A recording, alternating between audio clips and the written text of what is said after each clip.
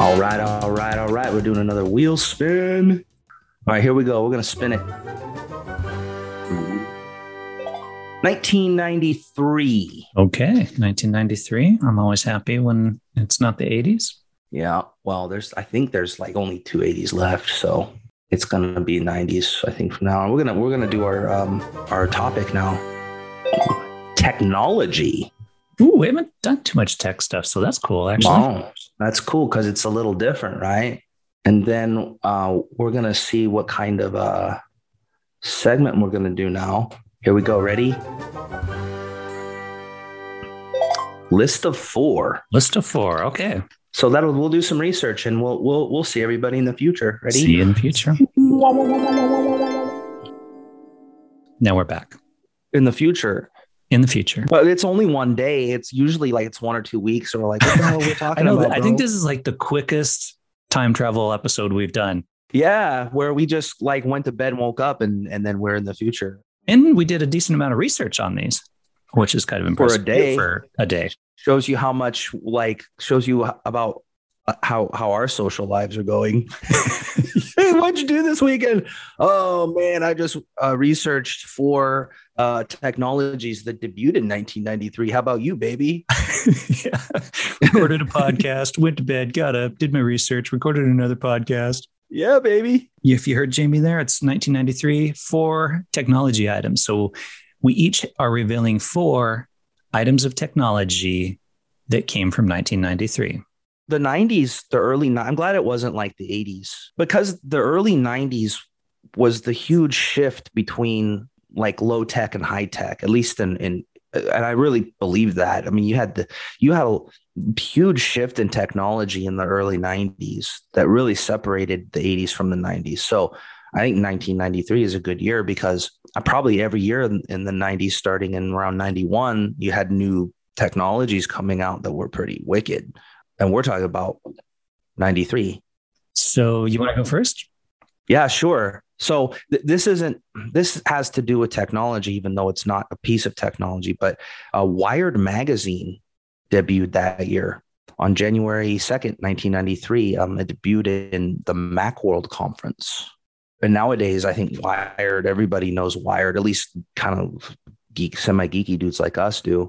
But it was touted as the Rolling Stones of technology, right? It was kind of cool because the 90s, you remember 80s, it was kind of, you were a geek if you like technology too much.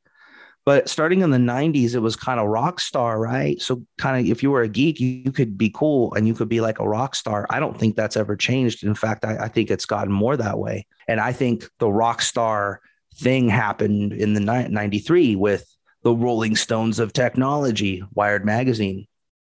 It won a couple awards in its first 4 years, like national magazine awards, like General Excellence in Design.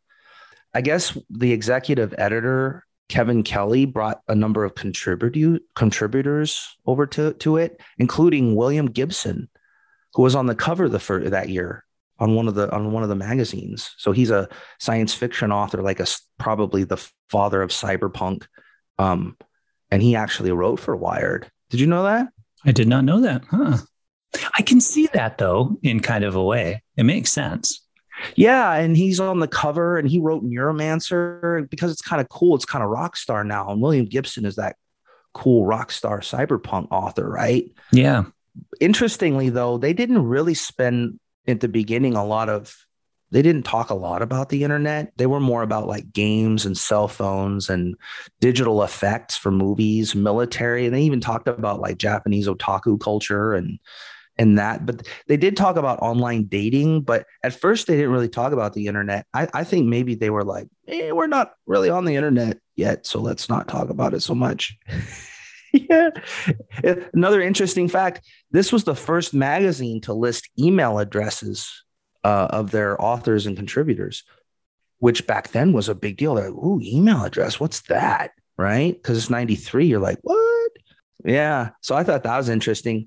Yeah. And then they tried to go IPO. Like they had a number of properties in 1996 along with the .com. Oh, no. That kind of crashed. Yeah. So then they ended up selling their shiznit to Condé Nast in New York. They kept their headquarters, like their editors and stuff in San Francisco, but the Condé Nast, who's like this big magazine conglomerate, owns them now. Wired magazine is cool too, because a lot people don't really read magazines all that much anymore, but Wired's still around. Mm-hmm. It's usually when I travel, I'll usually hit the magazine shop before boarding a flight, and Wired is often one of the magazines that I might grab. Like there's probably a handful that I'll still read now, and Wired's one of them. And the website too. I mean, they have a lot of great stuff online that's absolutely worth reading. Yeah. So I think it's a pretty powerful property because technology is growing, and that's like a magazine and website that can grow with it. So yeah, it's pretty cool. I like Wired. I'm going to read something that was written in the 1994 issue of Wired magazine by Gary Wolf. And he said about this particular item, its charming appearance encourages users to load their own documents onto the net, including color photos, sound bites, video clips, and hypertext links to other documents.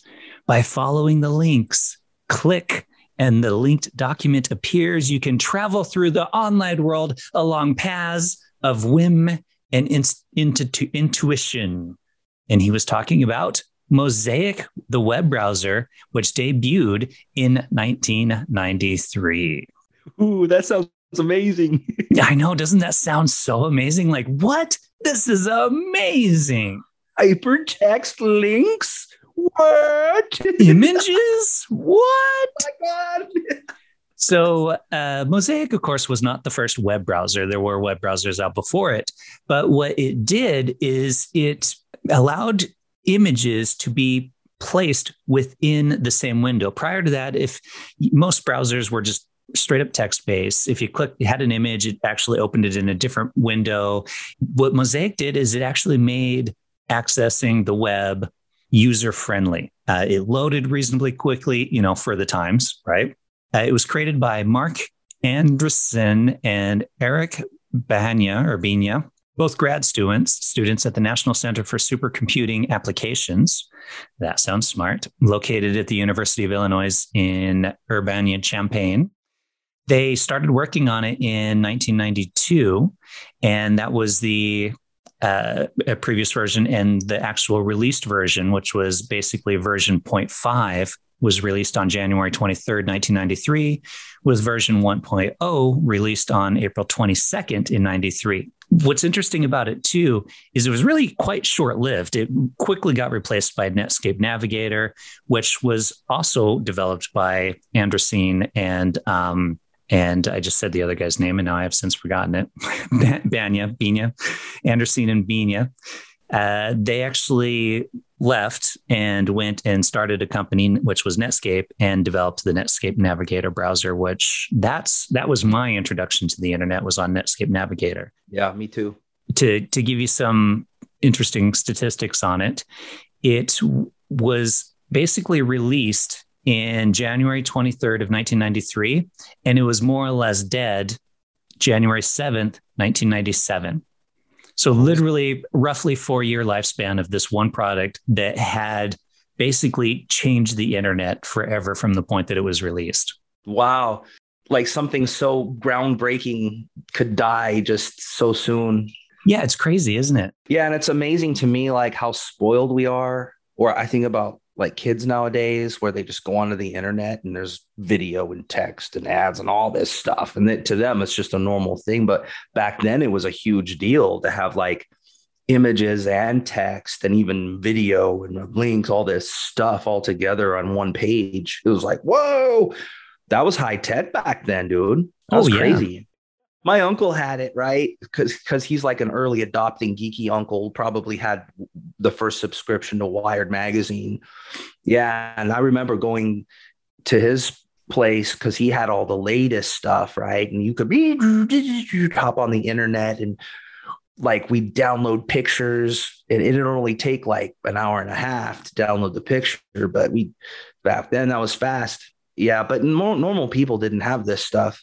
Yeah, that's crazy. Mosaic. I don't really remember it either. I remember Netscape Navigator. And I didn't get maybe mid to late mid 90s, probably, I guess, for me. Well, we were poor. We grew up back in it wasn't a home, it was a school kind of thing. It was a college. The first time I got online was in college. It was in an English class, and they wanted us to, like, I'm pretty sure it was English class, maybe not. But anyways, we went into the computer lab in the school, and the teacher actually had to explain to most of us how to actually get online, how to set up an email account, how to actually print stuff up from the computer. Like all that. Oh, dang. We're old, bro. Oh, totally. That was it. It was like, what? This is cool. How does this work? Oh, wow. Wow. So my next one is called the Apple Newton. Debuted on August 3rd, 1993. These don't exist anymore, but it was a PDA, or a personal digital assistant. And in fact, the term was coined specifically for the Apple Newton. So they actually started using the word to refer to the Newton personal digital assistant. Now, what is this, kids? A PDA is like, so back then you had phones, and you might do some limited texting, maybe some limited gaming, but basically it called. And then you had PDAs, which had a lot of other things that the phone didn't have, right? They were two separate things. Back then we had different devices for things, right? So it might have your calendar and all of this kind of stuff to help you keep track of your day, and keep track of your life. Because only like kind of successful people had them, because they were really expensive. So they weren't very ubiquitous, but the Apple Newton was the first to feature handwriting recognition. So it had a little stylus and it had a touch screen, but you had to use the stylus. But you could write things, and feasibly it would understand your handwriting, right? So it was really high tech for the time. And even other companies who tried to make PDAs back then, Apple would say, hey, you can still use our OS like that. I don't think they do that now, but it was on a Newton OS. So it was like a PDA OS, right? An operating system for PDAs. Just kids. For the PDA. Yeah, they did. And you could even hook up like to a keyboard, and you could like hook up memory cards to it, but it didn't. And it was competing with the Palm Pilot, if you remember the Palm Pilot. I remember the Palm Pilot. See, that's the thing. I don't remember the Apple one at all, but I do remember the Palm Pilot. I didn't, of course, didn't have one. So it was a competitor for the Palm Pilot. Yeah. But the sales were kind of low for two reasons. One, it was really high tech for its time, but it was pretty expensive. Like doctors had them because they made money, they could afford it. Businessmen might have had them to look cool, but normal people are like, that's pretty spendy for something I don't know what it really does. Moreover, the handwriting was pretty flaky, right? So it's kind of like our voice technology today. It's getting better, but it started out kind of flaky. So it was like in 93, it wasn't really ready. It was actually parodied in The Simpsons. So in an episode of The Simpsons called Lisa on Ice, they make fun of it, and they try to do the PDA handwriting, beat up Martin, and it comes out eat up Martha. And then Doonesbury made fun of it too in their comic strip. In the comic strip, he's trying to write catching on, and it comes out egg freckles. And Apple even gave Gary Trudeau, the creator of Doonesbury, they gave him an Apple Newton too, as kind of a, hey, you're joking, but here you go. Here's a peace offering, bro. But it started to get better. But by that time, just sales weren't great, and it was still not like super ubiquitous. But Steve Jobs returned to Apple in 97. Remember that, where they kicked him out because he's kind of an asshole, but they're like, oh, we actually need this guy back. But then the company went downhill, and they're like, oh shit. Yeah. So one of the first things Steve Jobs did, he's like, cool, we got a lot of technology from this, but I'm killing this right now. And he took a lot of the relevant technologies from the Apple Newton to create something that you might be familiar with, kids. It's called the iPhone and the iPad. This was kind of the precursor to the iPhone and the iPad, and then the Samsung stuff that you see today. But that's the Apple Newton. It came out in 1993. PDAs, kids. Yeah, PDAs. Well, from PDA to PDF. Imagine being able to send full text and graphic documents, such as newspaper, magazine articles, technical manuals, over electronic mail distribution networks. These documents could be viewed on any machine, and selected document could be printed locally. That, of course, is a description of the PDF by the creator of the PDF, John Warnack, who, of course, worked for Adobe. It was introduced at the Windows and OS 2 conference, January of 1993. It was, of course, a proprietary format until it was released open standard in 2008, which is why, of course, it's so prevalent nowadays because of that open standard aspect of it. Yeah. So the first version of it, which was released in 93, like I said, you could do text, you could do images, you could do pages, you could do hypertext, you could do bookmarks, you could do thumbnail sketches. So you could do a lot in one document that you could then kind of organize it and print it out. Although you couldn't do external hyperlinks with that first version. But I mean, the internet wasn't really as much of a thing. Adobe's and John's idea around this was, could we potentially create a paperless office? Could we do documents on our internal computer systems, share those documents with others via these fancy computer systems? And so we don't have notepads, we don't have printouts, we don't have all of this paper. And the Adobe PDF. Yeah. Wow. So that came out in 93. And nowadays, like PDF to me seems kind of like a legal thing. Like you can actually like sign PDFs online, and then they're actually, I don't know this for sure, but I think they're like legally binding if they're a PDF or something like that, or if they're signed through Adobe's system or something. Yeah, you can. So they've got different ways of doing it, but you can sign documents online now.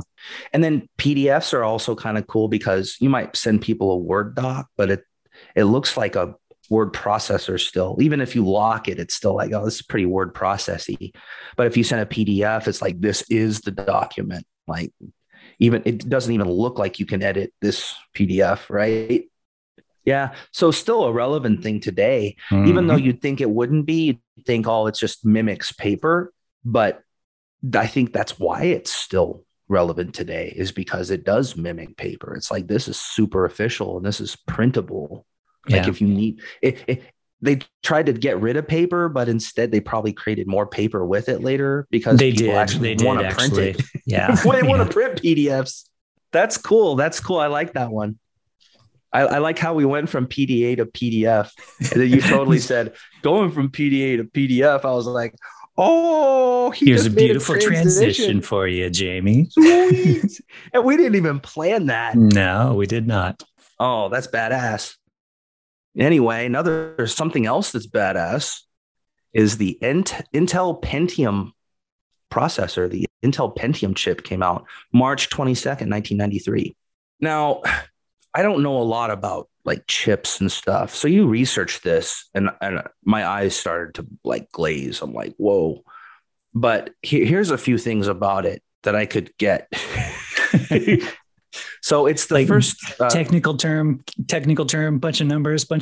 Oh yeah, term. I was like, okay, yeah, that makes sense. All I know is it makes computers go fast and it's badass.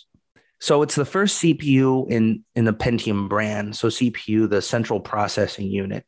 This is the thing that makes your computer go at its core, right? And it's the first super scalar microprocessor to be mass produced. So super scalar implements instruction level parallelism with a single processor. That sounds cool. It sounds pretty badass. I don't know what it means, but it sounds super cool. Some of the so for both servers and workstations, a number of these features improve performance, security, encryption, multi-processing.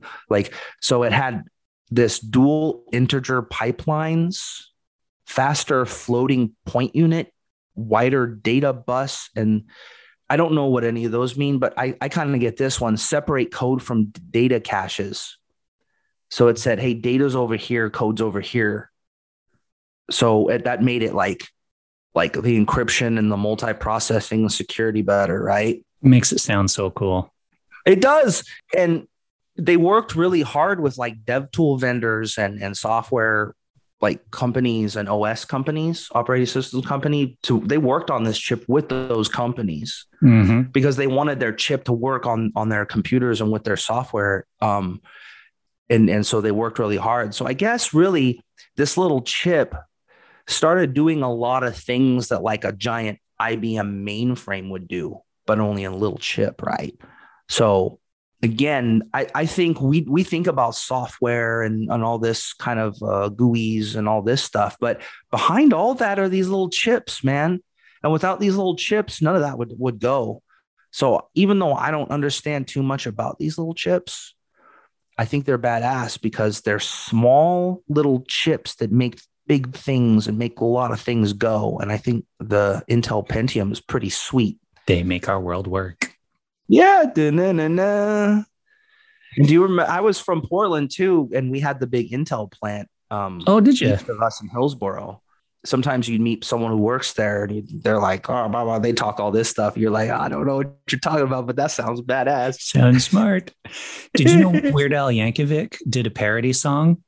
Yeah. Whereas like in The Office, all about the Pentium, baby. That's the one. Yep, all about the Pentium. So it's so like obscure and geeky, but at the same time, it's super badass. All right. Well, here's something that's not obscure, not abstract, and everybody hates it. And it's called online ads. Yay. We can thank Global Network Navigator web portal, which was created by a guy. I didn't catch his first name, but his last, John O'Reilly. Was that a John O'Reilly? Well, whatever. It's basically the company's O'Reilly and Associates, O'Reilly Media, and they had a web page called Global Networks Navigator Web, and they had the first ad on it. So the first banner ad actually came out in 94, but this was the first placement ad that somebody actually paid for to say, hey, click on my ad and go to my website. So yeah, thanks, O'Reilly. Because now we're so used to ads. Every website you go to, everywhere you go on the internet, there's ads everywhere. Yeah, this was started by them, and it would have happened anyways. But this is the guy that we can thank for the first one. I would never have thought it was that early though. 93 seems really early for online advertising to be invented. That's kind of my thought around it too. I mean, we just talked about Mosaic, the first pretty much usable web browser came out, and it's like, oh, well, that's out. Well, here, how can we monetize this? I know. Well, someone's going to say, how can I get some money from? How can I make money off my website? I know. I'll put some ads on there and people can pay. Wow. And yeah, now you see them everywhere. They're so annoying, like pop-ups and all this crazy. That's kind of brilliant, though. I mean, he was really ahead of it with that. Yeah, and to be able to be in like right at the start of it and put that on there. So it is kind of, Tim O'Reilly. That was his name. Tim O'Reilly. Tim O'Reilly. Every time I say O'Reilly, I want to like sing the O'Reilly Auto Parts theme song. O'Reilly Auto Parts. Yeah. But I wonder what his company is up to nowadays. Do you know? They were bought out. So basically what happened was GNN was launched in 93, O'Reilly Media, then became O'Reilly and Associates. And then in 95, it was sold to AOL, which then turned it into basically part of AOL's company, and AOL is now owned by Verizon. So basically the parts of GNN were incorporated into AOL, disbanded, and then incorporated into Verizon. Well, everything absorbed by the man. Yeah, but I'm sure he got a nice paycheck when he sold it. Yeah, I'm sure he's AOL. Okay. So my last one here is Microsoft Windows NT was debuted in 1993. NT standing for New Technology. July 27th, 1993, NT 3.1 came out. So this was actually a commercial version of Windows to complement. They had like a consumer version that was based on MS-DOS. But this NT gradually became the general purpose OS for all PCs and displaced like the former Windows NX or 9X family that was running before. So even though this was more for commercial use, it gradually became like the standard for all Windows. A fact about Windows NT, it's the first purely 32-bit version of Windows. You know, before that, it was a 32 16-bit hybrid. So this is the first 100% 32-bit version of Windows. And I'll just list off a few features. Some of them you might actually know. Okay.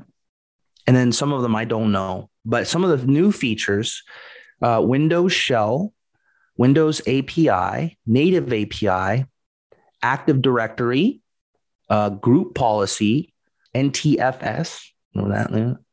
BitLocker, Windows Store, Windows Update, and Hyper-V, just to name some of the features that came out with Windows NT. But this was kind of the, I don't know, new generation Windows, the Windows that kind of would become, like its core would become the standard later. Because everybody talks about Windows 95, which was a big deal in the 90s. And people kind of forget a little bit about Windows NT. All right. For my last one, I'm going to talk first-person shooters. So we had Wolfenstein 3D, but then we had Doom, which came out in 1993. So it was a first-person shooter, and it was trend-setting. I remember playing Doom and thinking it was the shiz nizzle. So basically, it was this first person 3D shooter, one of the early ones. You going around and you're shooting these things. And to get it, you had to order a disc, which came in the mail that you would then put on your computer. Yeah. And it was real basic. You use your little keys to move around and then shoot and, change your weapon and stuff. But so a couple interesting facts is that they developed a 3D game engine for this game called the Doom engine, which was at the time really considered amazing 3D graphics, doing textured mapping, variable lighting, all of this kind of cool stuff that we take for granted now. This was kind of the start of that. It's had so many versions that come out since. I actually was looking and trying to figure out the actual total number, but it's kind of hard to tell what the total number is because it's like you've got rebooted editions and redone and all this other stuff. And it's like, I don't really know. I'm sure some Doomhead. Totally. Yeah. Doomhead, whatever you would call it, would know. I just made that up. Sounds good though. It does sound good. And I think that's probably an accurate way of saying of like how many versions of Doom there are out there. Yeah. The thing about it was really was quite a cool game that people didn't, before then we had our game systems, our Nintendos and our Segas and stuff like that. But this was the really first kind of cool 3D integrated PC game that, according to Wikipedia, there was an estimated 15 to 20 million people within 2 years of the game's release that had it. So that's a lot to be bought via ordered in the mail, not actually going down to your video game store and buying it. Yeah. I remember it was a little bit controversial too, because it had kind of the blood and gore when you were shooting up aliens or whatever you were going through. It was kind of scary and dark and blood. And parents, back then were like, oh, this was kind of scary and bloody. I mean, by today's standards, it's like pretty tame, but it was a cool game. Great graphics, kind of very 3D.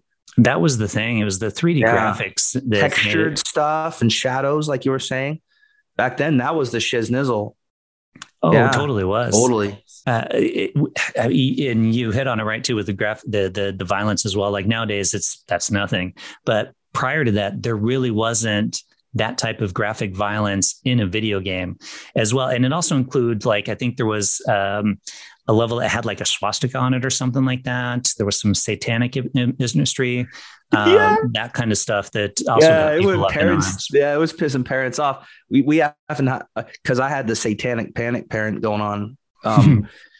So we often had to go just play at our friend's house as we were playing like records backwards or doing whatever else we weren't supposed to be doing back then. But playing backwards records while you're playing Doom. We're playing Doom. Yes. Look, pretty much any list of top 100 games of all time, this is on there somewhere, often in the top 10 even. Yeah, it was pretty groundbreaking. Let's wrap it up. And we are out of here like the Mosaic web browser, only here for a very, very short time, but leaving an impression that lasts forever.